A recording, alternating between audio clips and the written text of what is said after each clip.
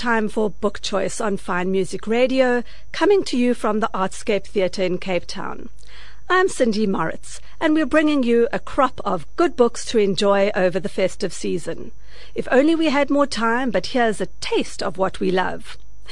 Beverly Roos Muller delved into the world of spies in John le Carré's latest Agent Running in the Field, as well as Jonathan Answer's Betrayal, The Secret Lives of Apartheid Spies. Melvin Minnar rocked into December with Elton John's autobiography, Me. And Vanessa Levenstein spoke to Heidi Brower of Hollard Insurance about a project that uses social media to get parents and children reading together. Nicole Smith interviewed Dion Meyer about his latest book, The Last Hunt, and Beryl Eichenberger gives a thumbs up to Death on the Limpopo, a Tanni Maria mystery by Sally Andrew, as well as A Giver of Stars by Jojo Moyes for Holiday Entertainment. Solly Moeng, in his first review for Book Choice, gives us his thoughts on Crispian Olver's A City Divided. Leslie Beek recommends two delightful children's books, It's Jamela, the complete collection by Nikki Daly, and A Moon Girl Stole My Best Friend by Rebecca Patterson. And Philippa Schafetz leaves us with a taste of A Happy Vegan Christmas by Caroline Johnson. So much to read, so little time. Beverly Roos Muller, tell us about the worlds of spies. Spying is one of the two oldest professions, and the master of spy stories is, of course, John le Carré, whose new novel is not only breathtakingly intricate, but also an openly enraged polemic against the worst of what the author sees of this current world. The vulgarity and sycophancy of the Trump presidency, the real threat of Putin's Russia, in many ways more dangerous than the old Cold War, and the disaster of Brexit. First, though, a local book about spying. Jonathan Answer's non-fiction tale of the secret lives of apartheid spies, Betrayal, is closer to home, documenting some of the better-known spooks that spied either for or against apartheid during the bad old days. Possibly the worst of the lot, depending on your viewpoint, was the unrepentant and repugnant Craig Williamson, who grew fat and prosperous by betraying his young student colleagues, and who later cold-bloodedly ordered the killing of cross-border activists, his smirking defense being that we were at war. Answer begins his well-researched book. He interviewed many of those he writes about with the anti-apartheid spy Dieter Gerhardt, who rose to the rank of Commodore in the South African Navy and who in 1984 was imprisoned for spying for the Russians because of his hatred of apartheid. Or was that the only reason? Answer meets Mark Baer, and here's his confessional. Gives us a view of the rather ridiculous spy, Olivia Forsyth, and examines some of the terrible consequences of the many spies' actions and the difficulty in pinning down exactly what their personal motives really were, often depressingly banal, seeking attention, a sense of importance, and or money. There are names that are missing here, and I hope he will bring out a sequel to this important and interesting record of our murky past. John le Carré, whose real name is David Cornwell, was once a spy himself in Europe, and is a fluent German speaker and scholar, whose terrible con man of a dad lived high on the wealth of the widows and orphans he scammed. All of le Carré's books are about betrayal in some form or another, not least this latest, Agent Running in the Field. Nat is middle-aged and rather past his sell-by date, dreading being put out to pasture in a world that is no longer one he recognizes as the one he spied in and lost agents to. He plays badminton to keep fit, and it is this catalyst that plunges him and his human rights wife, Prue, loyal to the core, into a world that now feels mad, bad, and dangerous. The author has elsewhere painted himself as a European by choice, and this zeitgeist forms the backdrop of the convoluted plot. Into Nat's life comes Ed, young, idealistic, keen to flex his badminton skills, and as angry with the state of the world as can be. Meanwhile, Nat is asked to caretake a gone-to-seed outstation of his old spy bosses. The story, needless to say, unfolds in classic Le Carre style, with references to some of the great characters in his earlier, best-known novels. At a critical point, Nat must make a difficult choice, but one that is inevitable if you are familiar with the author's previous work. I think particularly of The Russia House. Sometimes it may be better to betray than to be bad. Like all of Le Carre's books, this one deserves a very careful reread. At the age of 88, the grand old man of literature, for that is indeed what he is, retains the strength of his experience and insight. He is one of Britain's national treasures, though I can guarantee that after reading this book, Brexiteers will not agree. I bless my cotton socks that he's still writing. From high espionage to the high life, Melvin Minnar, tell us about Elton John's autobiography, simply called Me. So, of course, the autobiography of a superstar is easy meat. The memoirs of the starry Billboard name have built-in appeal to fans, not to mention a ready market out there. One can easily fall into the trap of the cynic for such ventures. I mean, after the glorious pleasures of the movie Rocketman, the promise of a telltale all by Elton John is surely a shoe-in. But how good is it really? How, let us say, enlightening is the book about what we all simply accept as a remarkable pop culture character with eye-catching presence and ear-popping talent. The entertainment value of the Elton John autobiography, unabashedly labelled Me, but poignantly indicative of a no-holds-barred, self-search, honest journey, is a given. Yes, especially after Rocketman, and if you turn up the 1973's Goodbye Yellow Brick Road on the soundbar, even more so. But on another level, let us say from a rather geeky perspective, the narrative of the Sir Elton Hercules John personality, who started out life in the London suburb of Pinner as Reginald Kenneth Dwight, is a story that could only have been framed in the era it happened. In other words, jolly and pleasurably interesting as it is to read, it is also a cultural document informative of a history when we all began to mark it in terms of decades. The things of the 60s turning into that of the 70s, baby boomers switching places, giving up for millennials, into our current state of the post-noughts, rock and roll and all that jazz.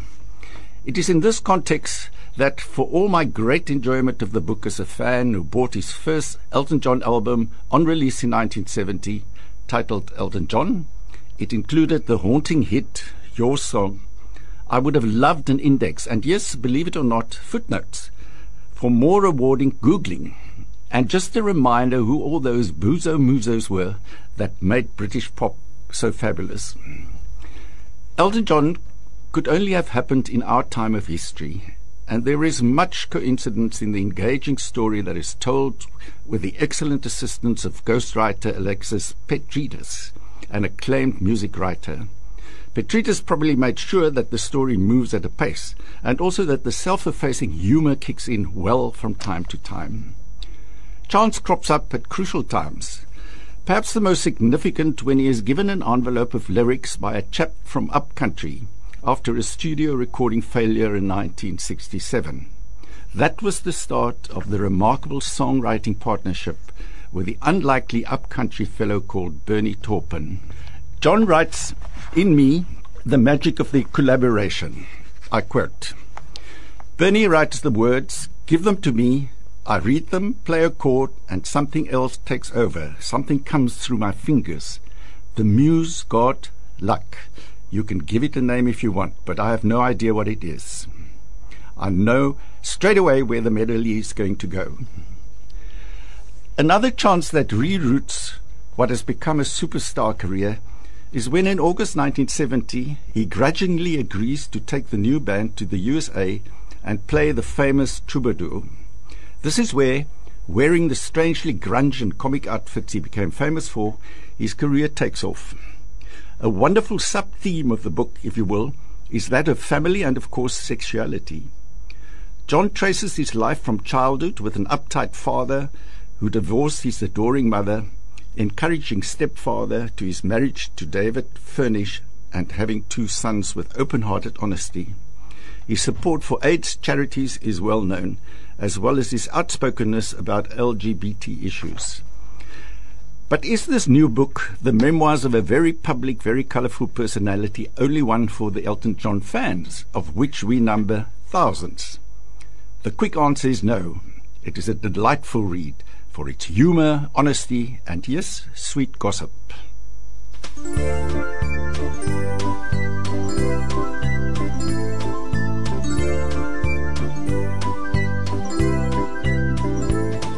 Oh, it's a sin to catch a butterfly, so I won't ever try to keep you in a jar. I'll just let you flit and fly around. I'll never tie you down, 'cause that's the way you are.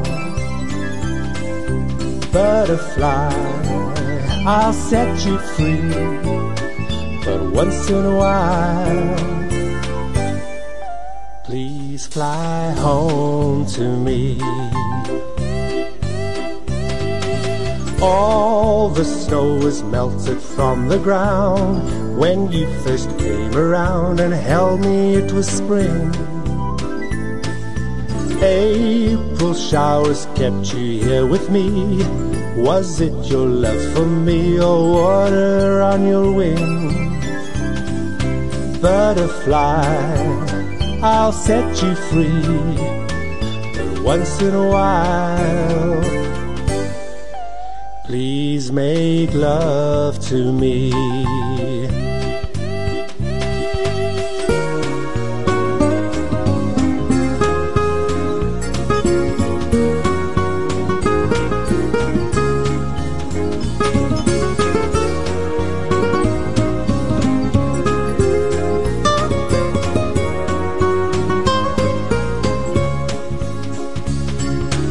It's a sin to catch a butterfly, so I'll just say goodbye and watch you fly away. But should you feel a bite of winter change, come to my windowsill, I'll never make you stay. Butterfly, I'll set you free, but once in a while, please come home to me. That was Butterfly, I'll Set You Free, sung by Cape Town crooner Harry Curtis. Vanessa Levenstein had an interesting chat with Heidi Brower of Hollard Insurance on an initiative to get parents and children reading using social media. There's a frightening statistic that 46.8% of parents and guardians never read books with their children. Hollard, in partnership with Kagayabana, have come up with a great idea to use social media to get parents and children reading books together. Joining us today on the phone from Johannesburg, we chat to Heidi Brower, CMO of Hollard Insurance, about Insta Storybooks. Welcome, Heidi. Thank you. Lovely to talk to you. What is an Insta Storybook? Well, it's an interesting invention, actually, because social media is blamed for causing people to stop reading, Instagram in particular, because actually you don't even have to read anything on Instagram. It's full of pictures. And our team has found a way of using social media and Instagram in particular to help people to read. And so what it is, it's a vehicle, a tool for creating stories in a way that anybody can contribute, anybody can be a writer, and in a way that anybody can download and print a book so that we can encourage reading. Now, when you say anyone can be a writer, can the writer be an adult or a child? Yes, the writer can be an adult or a child. Obviously, we do some quality control because we've taken some advice in terms of how children consume and what's best to the ways to get stories across so that we help with comprehension and language use and so on. But really, up till now, we've had almost 50 books, close to 50 books have been created, some of them by children in various languages, all with illustrations or using photography. And it's a blend of contributions by people who really care. Some are professional writers. Some people have partnered up with an illustrator or with a writer just to have the opportunity to participate in Insta-Story books. Is there a particular age gap for the children reading it? Obviously, a 2-year-old and a 7-year-old would consume material differently. Yes, so this is definitely for younger kids. I mean, the stats that we have, you were talking about parents and caregivers not reading to children. I mean, there's a survey that President Ramaphosa referenced in his State of the Nation address that says almost 8 out of 10 South African grade 4 children can't read for meaning in any language. And so comprehension and so on, the ability to, and I'm no guru, but that ability to sit and read something to a child so that they can start to be able to work on comprehension is so important. Our books are for the younger kids, for say age sort of 3 to 7, which is the foundational phase. It's the foundation for the children. That's great. And they say you learn to read and then read to learn. So this just ties in perfectly with that. Yeah, with it's that terrific. I mean, and these tiny little things that they printed on an A4. So any printer, anybody can go onto the Insta-Story book site, print any number of the 40-something books, almost 50 books, print them on a normal printer, and there's instructions. You just trim the one side, trim the other, and you fold it along the guide it folds, and you've got a little book in your hand. And when we went to go and share it for the first time with some of the children at one of our early childhood development partner centers, Kaga Yabana centers, I mean, the kids, you'd swear we'd given them the most incredible gift of, and they're these tiny little books, just folded A4 pieces of paper, and they made such a difference. I urge our listeners to print a book, because you actually want to see this little book printed out, and it fits so perfectly into a little hand. It's a complete treasure. So again, I want to submit a book, or if I want to download a book, your website is? The best place is to go onto Instagram, onto our Insta-Story books page. You can go onto the website. You just got to do a lot of forward slashes. It's our Hollard website, hollard.co.za, and then Better Futures, because it's part of a Better Futures campaign that we've been running for some years, and then Insta-Story books. So Hollard, Better Futures, Insta-Story books, and you'll be able to find the storybooks and instructions on how to create your own books. We've already had 87,000 page views, which is fantastic, and downloaded hundreds of books. Some of them we've printed for the kids actually ourselves so that we can get them more quickly into their little hands. And as you yourself mentioned, this really is a prime example of social media used for social good. Yes, absolutely. Wishing you all the best for the future, and thank you for joining us. Thanks, Vanessa. Get writing, people, and print books. You never know who wants to read one. They're wonderful. Nicole Smith had the good fortune to speak with Deon Meyer about his latest release, The Last Hunt. The Last Hunt is acclaimed South African crime writer Deon Meyer's latest novel, gripping from start to finish. The story features Detective Benny Grissel, who has featured in no less than 5 other Deon Meyer's bestsellers. We are thrilled to have Deon Meyer himself in studio with us today. Welcome, Deon, and what a fantastic read The Last Hunt is. An absolute page-turning thriller filled with suspense, intrigue, familiar locations, current political events even, and characters that really come alive for the reader. So, how did the story, where you are bringing back one of your much-loved characters, come to be? Well, it's tough to answer that question without giving any spoilers, but let me just say that my huge frustration with the previous president and all the corruption in the country inspired most of the story. Yes, I see that's a very, very prominent context to how the story unfolds. And the story unfolds in 2 locations, so Cape Town, Western Cape, and France. So what was your inspiration for using these 2 settings for the story? Well, I usually write about Cape Town. That's where Benny Griessel is based as a Hawks detective.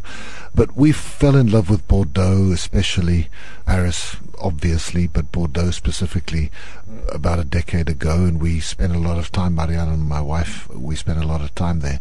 You know, as you love a place and as you develop a passion for a place, then there's the urge to write about it. And I also brought back one of my other characters, and I'm not going to say who because that would be a huge spoiler. And I always, having written about him, I don't know, a decade ago, he was always in the back of my mind, where would he have gone? And as I fell in love with Bordeaux, I thought this would be a perfect place for him. So the story sort of happened and dovetailed quite beautifully once I started developing the story. Fantastic. I really like the way the plot jumps from one place to the other. It really helped building the suspense for the reader. You have a knack for really capturing everyday South Africans in your characters. Do you do any specific research when you're developing your characters? Thank you. I do research all the time, you know, just listening when I'm in the supermarket, listening to conversations, trying to capture the rhythms of the way that people speak, of South Africans of all cultures and ethnic groups and all language groups. I'm constantly listening. I love asking people questions. If I see something interesting or hear something interesting, I will sometimes intrude and say, you know, can I ask you a few questions? So research is a constant process for me. So you have to almost be a detective before you start writing the story. Yeah, I think more of a voyeur. You know, I think all authors are voyeurs. We watch. And that is why it's so great to sit in a restaurant or walk in a supermarket or just on the street. Today the Springboks are taking the World Cup through Cape Town, and we spent about 10 minutes on the pavement. And I just listen to people and I watch people, because that's how you collect all these little tidbits that you might use in a book later on. Absolutely, absolutely. Now, without giving too much away, I have to ask you about Rovos Rail. Right. This is the luxury train that becomes a crime scene. You give the reader a wonderful insight into the railway company. What research did you undertake that, or take us through that process? Well, when I started doing the research, when I started planning the book, I wanted to have it happen on a train. Marianne and I absolutely adore traveling by train, and South Africa has some very interesting trains. And my initial idea was to have a different train. And then I have a very good friend and colleague, Kobus van der Berg, who works in the tourism industry, and he said, but have you had a look at Rovos Rail? I said, no, I haven't. And he said, well, I'll get you an invitation. And Rovos Rail was kind enough to have us on the train from Cape Town to Pretoria. It was an incredible experience that I can highly recommend, and that was my research. And it's such a beautiful, beautiful, special train to have a crime scene on that I had to work on the train too. I had to make sure that can the windows open to throw a body out and all sorts of things. So it was a really fun experience. Fantastic. Sounds very interesting, and perks of the job, of course. Absolutely. Now, the book is called The Last Hunt, and I link that to the character of ex-assassin Daniel Darrett. I hope That's I'm pronouncing right. his name correctly. He's required to perform one last hit, but I do wonder if you were hinting at it being Benny Griessel's last case. What's the future for the star detective? It's funny. I mean, I've been receiving on social media several questions in that regard. Is this Benny's last hunt? And no, it isn't. It's reference to some of my previous titles, and again, I don't want to say too much, but no, this is definitely not Benny's last hunt. I am at the moment working on a new Benny Griessel novel, and I think Benny will still be with us for quite some time to come. That's great news. And Dion, you have your bestseller Trackers now screening as a mini-series on Mnet. Do you see yourself moving more into television and film writing? What are some of your passion projects for the near future? I'm a novelist at heart, and I think that is what I will always do. I love being involved in adapting my work for television. I've seen other people do it, and I wasn't always extremely happy, so I love being involved just to make sure that the TV adaptation works as a TV series. You know, the great thing about making something for the screen is that it's a very collaborative process. You work with a lot of very creative people, while writing a novel is a very lonely job. So I enjoy that part of it too, but I will never stop writing novels. Well, we are absolutely thrilled to hear that, and I urge all our listeners to read the latest book from Dion Meyer, The Last Hunt. Thank you so much for joining us here in studio, Dion. Thanks for having me. If you're simply dying to read Dion Mayer's The Last Hunt, you're in luck, as we have one copy to give away. Tell us, what is the name of Mayer's beloved captain in his novels, Benny Grissel or Benjamin Button? Call us on 021 401 1013 with your answer. The winner will be contacted straight after the show, so don't delay and get calling now. The number again, 021 401 1013. FMR presents Concert Date at 8, a series of delayed broadcasts from the Cape Town City Hall. On Thursday, 5th December, Finnish Splendor. Maestro Bernard Göhler conducts Yuri Revish in Mendelssohn's Violin Concerto. Also on the program, Peter Louis van Dijk's About Nothing and Sibelius's Symphony No. 2 in D minor. FMR's Concert Date at 8 is proudly sponsored by Galinda Moser of Remax Living. It's nearer than you think but feels like another world. Welcome to St. James, home to 3 luxury retreats. St. James guest houses are the epitome of deluxe design with a premium personal touch. Overlooking the sea, close to a tidal pool, the guest houses all have unique offerings. Choose from the grandeur of the manor, the family feel of Seaforth House, or the modern aesthetic of the homestead. Visit stjamesguesthouses.com. Between Muizenberg and Cork Bay, you'll find St. James guest houses and discover the most elegant retreats on the False Bay coast.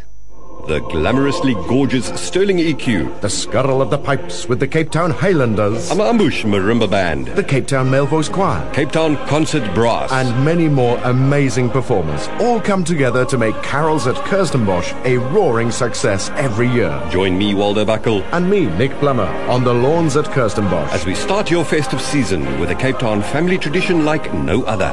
Carols at Kirstenbosch from Thursday the 12th to Sunday the 15th of December with your hosts Nick Plummer and Waldo Buckle. Book at Web Tickets.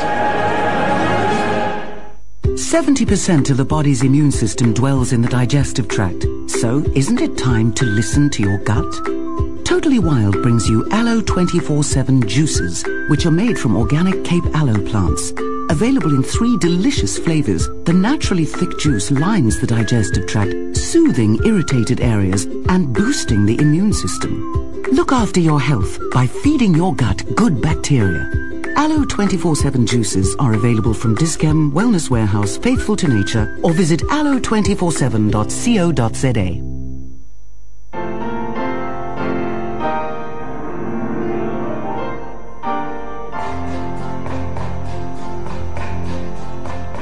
In the morning of my life I shall look to the sunrise, at a moment in my life when the world is new, and the blessing I shall ask is that God will grant me to be brave and strong and true, and to fill the world with love my whole life through, and to fill the world with love, and to fill the world with love, and to fill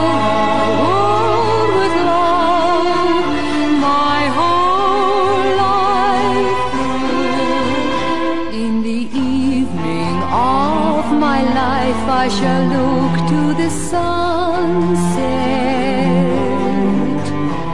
at a moment in my life when the night is due,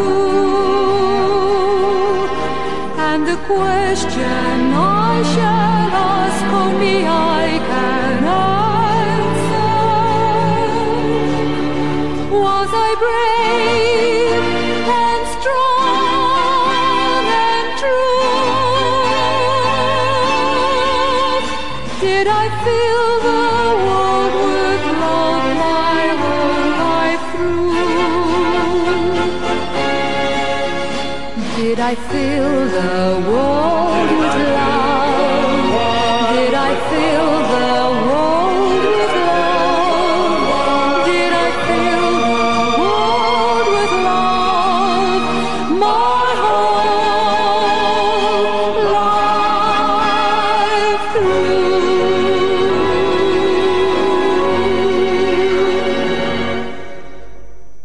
Fill the World with Love was sung by Min Shaw. Beryl Eichenberger enjoyed two light holiday reads, Death on the Limpopo by Sally Andrew and The Giver of Stars by Jojo Moyes. With holidays coming up, I'm sure you're looking for some reading matter. So here's a couple that I enjoyed on a recent trip away. Death on the Limpopo, a Tanny Maria mystery by Sally Andrew. Well, here's everybody's favourite Karoo agony aunt and cook of note who's back in another murder mystery. Tanny Maria, you had me at the first page. Set in the small Karoo town of Ladysmith, it brings some wonderful new characters and a journey fraught with adventure and baggage from the past. And of course, this is the third in the series. All of these books have taken readers in 5 continents by storm. So if you haven't read any, then pick this one up and prepare for a jam-packed journey across terrain that will be familiar to many. Tanny Maria, her beau Henk, and the team from the local newspaper embark on a rollicking journey that only requires a tin of buttermilk rusks to chew through as you turn the pages. And the recipe is at the back. So what more could you want? Love, murder, and some surprising revelations romp through this story. Andrew introduces us to the tall, dark stranger, Zabanguni Kani, who arrives with a flourish on a Ducati motorbike. A journalist whose political exposés have put her in mortal danger, she seeks refuge with Tanny Maria, and then takes her on a journey to the country's northern parts, where a past that Maria has tried to forget is finally unravelled, with very surprising consequences. Andrew's special brand of writing conjures up a wonderful picture of a Karoo road trip, the emotions that run with family connections, and how food can be a saviour in all situations. This is a story that is deliciously addictive, and you'll be hooked from the start. And of course the bonus is recipes at the back of the book. The next book that I enjoyed was The Giver of Stars by Jojo Moyes. This author never disappoints. Probably best known for Me Before You and the subsequent sequels, Jojo Moyes' skill lies in creating stories that are so real you live with the characters. This is no formulaic writing. Her tales are sometimes based on truth, as this one is. Then she adds her own magical touch to take you on a page-turning journey. And the journey in The Giver of Stars is one of hardship, tough riding, and many challenges, a story that will grab everyone who loves books and the power that reading brings. Set in East Kentucky in the late 1930s, the story revolves around a group of women led by the unconventional Marjorie O'Hare, who, as the horseback librarians, are bringing the joy of books and reading to the poorer rural community living above the town of the dyed-in-the-wool inhabitants of Baileyville.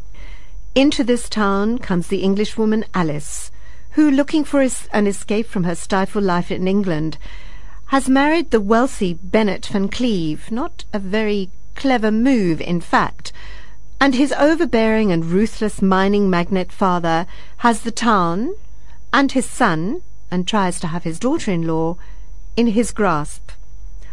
Always restless and never quite fitting in, Alice joins the group of women as a horseback librarian and finds a passion for the cause, the people, and undying friendships that change her life. This is a book with a happy ending, but not before the group have to face the many challenges of small-town mentality and past feuds that need to be reconciled. Wonderfully alive, the characters are real and well-crafted. Moyes sets her scene with clarity, and the words roll over you in an unforgettable story that will have you laughing and crying. Never boring, her writing is an utter delight. Solly Moeng joins the team on Book Choice this month, and his first review is of Crispian Olver's A City Divided, about which he can tell us a great deal. A House Divided by Crispian Olver is a book that I recommend strongly for anyone who wants to understand why politicians do what they do in South Africa. What I like about it is that it doesn't just tell you the stories and anecdotes of stuff that happened around the country or in different cities. It also tells you the structural issues, the systemic issues that enable people to behave as they do.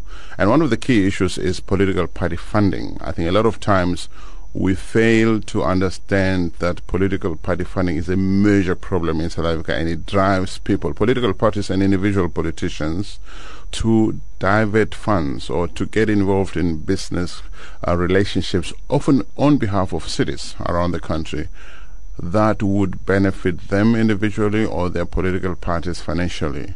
And in the process, a lot of administrative rules and regulations get distorted and undermined by that behavior. So I need to read an excerpt in the book that clearly, in my view, gives a really good idea about what this book is about and what is at stake. So it goes this way.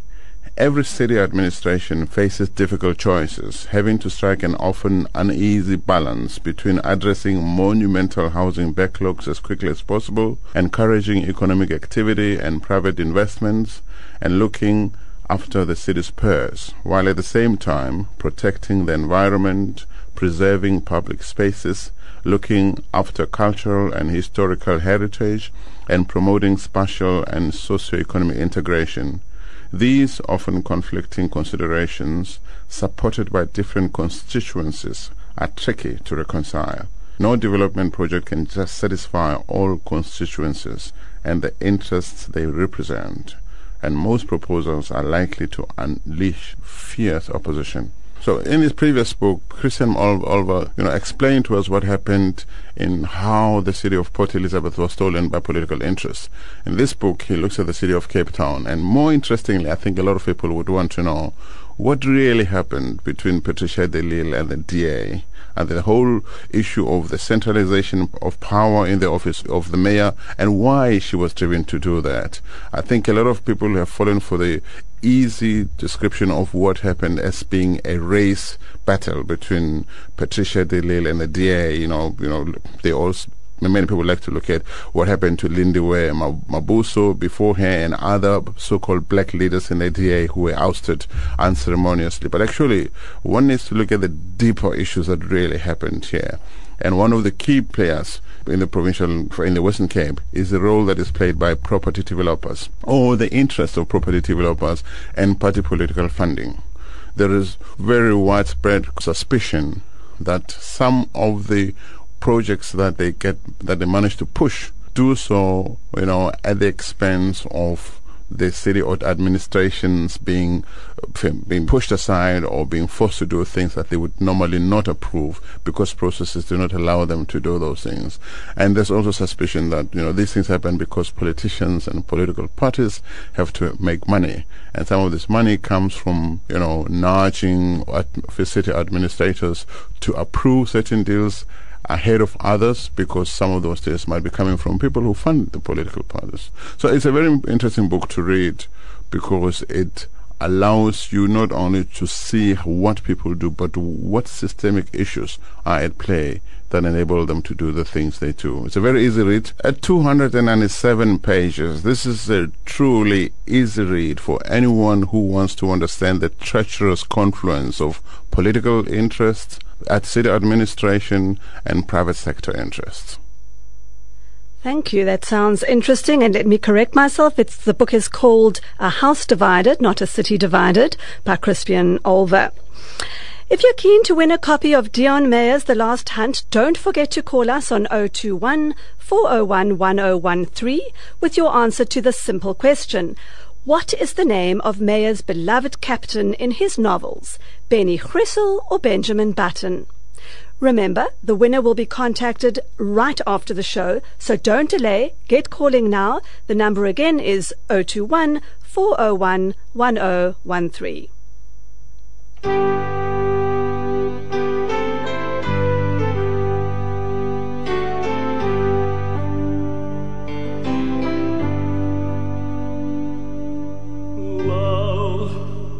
Love changes everything, hands and faces, earth and sky.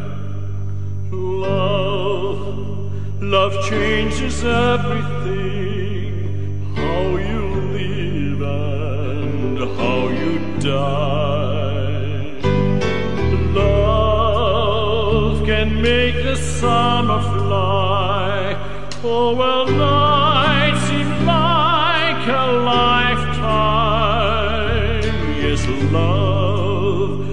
love changes everything. Now I tremble at your name.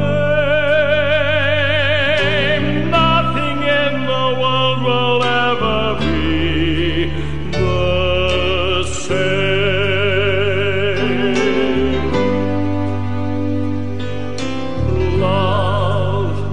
Love changes everything. Days are longer, words mean more. Love changes everything. Pain is deeper than before. Love will turn your world around, and that love will last forever. Yes, love changes everything, brings you glory, brings you shame. Nothing in the world will ever be the same.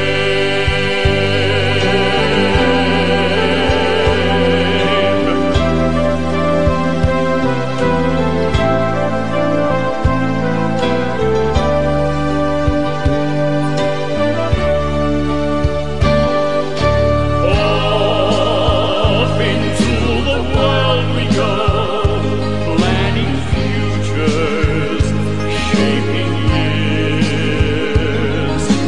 Love bursts in and suddenly all our wisdom disappears. Love makes fools of everyone. All the rules we make are broken. Yes, love changes everyone. Live or perish in its name. Love will never, never let you feel the same.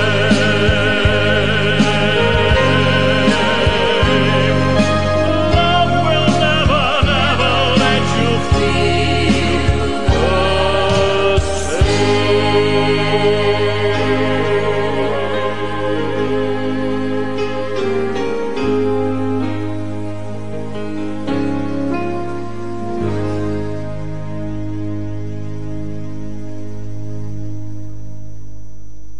That was Love Changes Everything, sung by Ger Kosten. Leslie Beek brings us news of two lively and fun children's books. It's Jamela, the Complete Collection by Nikki Daly, and A Moon Girl Stole My Best Friend by Rebecca Patterson. Holiday reading ought to be delightful. It ought to be entertaining. Most of all, it ought to be fun. I have two books beside me that have both of all of those things and more. The Jamela books, written and illustrated by Nikki Daly, are long-term favourites with children and their parents and teachers and other dedicated readers aloud, who should also get amusement from the books they share. In fact, without us realising it, Jamela has been enchanting us for 20 years. When did that happen? And Tafelberg have released a complete edition of all 5 books in a hardback volume, useful to replace those much-worn paperback copies that have been read 100 times. The charm of Jamela is that she's such a real and believable little girl, naughty and nice in just the right proportions, longing for pretty shoes and dresses, and getting up to mischief in pursuit of them, loving and much loved by her mama and her gogo, interacting with a changing cast of characters, from the wise men in the nativity play in their Mandela shirts to Miss Bambi Shaka Shaka having her hair styled at Aunt Beauty's salon. There is a smile on every page, one of nostalgia, sympathy, and above all, gentleness. In complete contrast is another book I really enjoyed. I didn't expect to. With a title like A Moon Girl Stole My Best Friend, there's not high expectation of success. Many have tried and many have failed to write this kind of fantasy and make it as real as Jamela. This one gets it right. Faultlessly, maintaining the 2099 world where Lila has a robocat for a pet, is taken to school by her mom in a sky car, and where birthday presents could be flying sweets or penguin stickers that swarm all over the walls. Bianca had been planning her birthday since June. At a sleepover at mine in the summer holidays, we were floating about my room in the float and sleeps and eating jellyfish crispies, and I jumped from my float and sleep onto hers and threatened to tip her off if she didn't tell me every detail. What makes it work is the entirely normal story that runs parallel with the sci-fi. The story of sub-teen girls anywhere, the jostling for best friend status, the jealousy when a new girl comes, especially one from the moon colony who has the advantage of all the latest in zooty makeup, shiny hair, and a very superior opinion of herself. Against the futuristic technology is a mom who doesn't like reversing.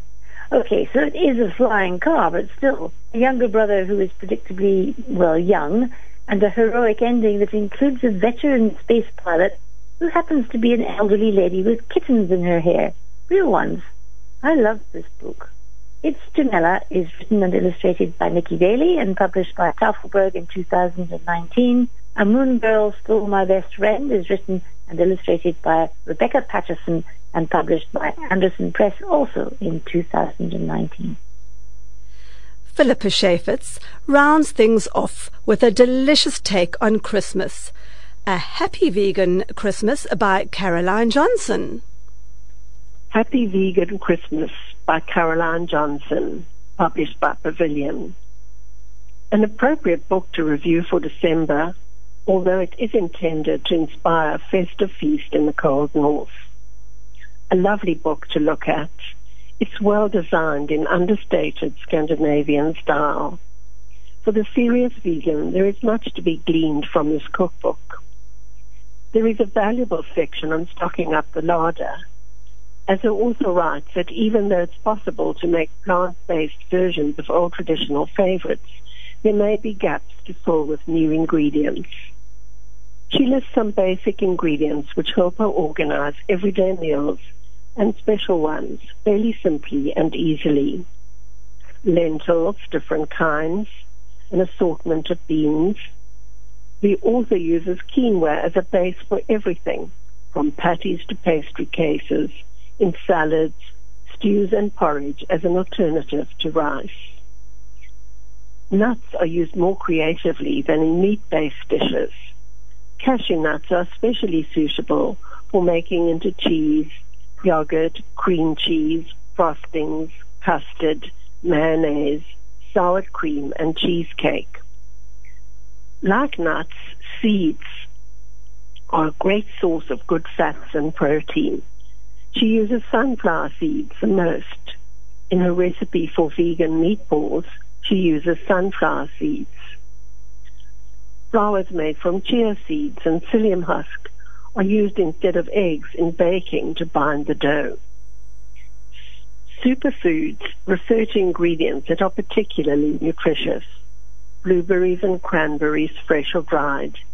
Beetroot and kale, fresh or frozen. For sweeteners, Caroline likes coconut sugar, dates and date syrup, agave and maple syrup. Spelt flour is a favorite for baking bread. She uses gluten-free cornmeal for cornbread and tortillas. Chickpea flour, also gluten-free, plus rich in protein, is used in her vegetable burgers. Whole hull buckwheat is used for making porridge. Olive and canola oils are favored, as well as coconut oil, both warm, and the cold-pressed one, which has a mild coconut flavor. There's a great section on baking, an enticing collection of drinks. In order to make a vegan meal delicious and satisfying, Caroline stresses it must include a range of different textures, and it must have a contrast between the 5 basic tastes: salty, sweet, sour, bitter, and umami. She includes an interesting assortment of recipes for her Christmas buffet: sticky buffalo cauliflower, garam masala bhajis, a bright beetroot hummus holiday bowl, creamed kale in potato pastry, radicchio canopies with cashew cheese salad. There are good ideas for Danish open sandwiches.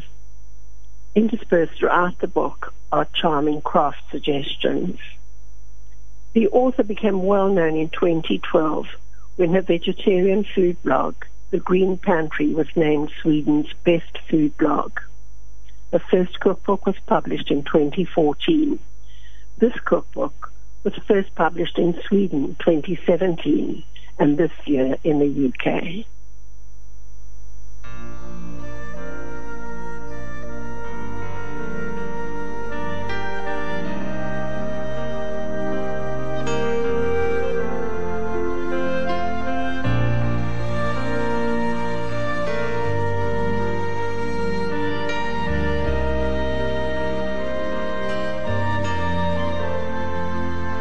From the day we arrive on the planet and blinking step into the sun, there's more to be seen than can ever be seen, more to do than can ever be done. Some say eat or be eaten, some say live and let live, but all are agreed as they join the stampede. You should never take more than you give in the circle of life. It's the wheel of fortune. It's the leap of faith. It's the band of hope till we find a place on the path unwinding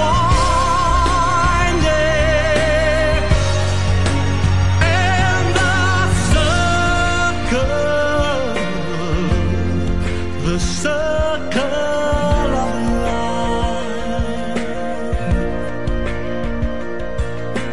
Some of us fall by the wayside, and some of us soar to the stars, and some of us sail through our troubles, and some have to live with the scars. There's far too much to take in here, more to find than can ever be found. But the sun rolling high through the sapphire sky keeps great and small on the endless round in the circle of life. It's the wheel of fortune. It's the leap of faith. It's the band of hope till we find our place. And we got to listen to Circle of Life, sung by Andre Schwartz. We have a winner in our competition. Melville Silk, you will receive your copy of Dion Mayer's The Last Hunt in time for the holidays. That's all we have for you this festive month. And if you missed all or part of the show or want a reminder of the books we've reviewed, go to our website, fmr.co.za, where we post the Book Choice podcast every month. Thanks to Chechofatso Modika for working the desk and Rick Everett for the musical interludes. Matinee is up next with Brendan van Rijn after the news, and we're leaving you with the sounds of Have Yourself a Merry Little Christmas, played by Mike Lartz. Happy holidays. FMR 101.3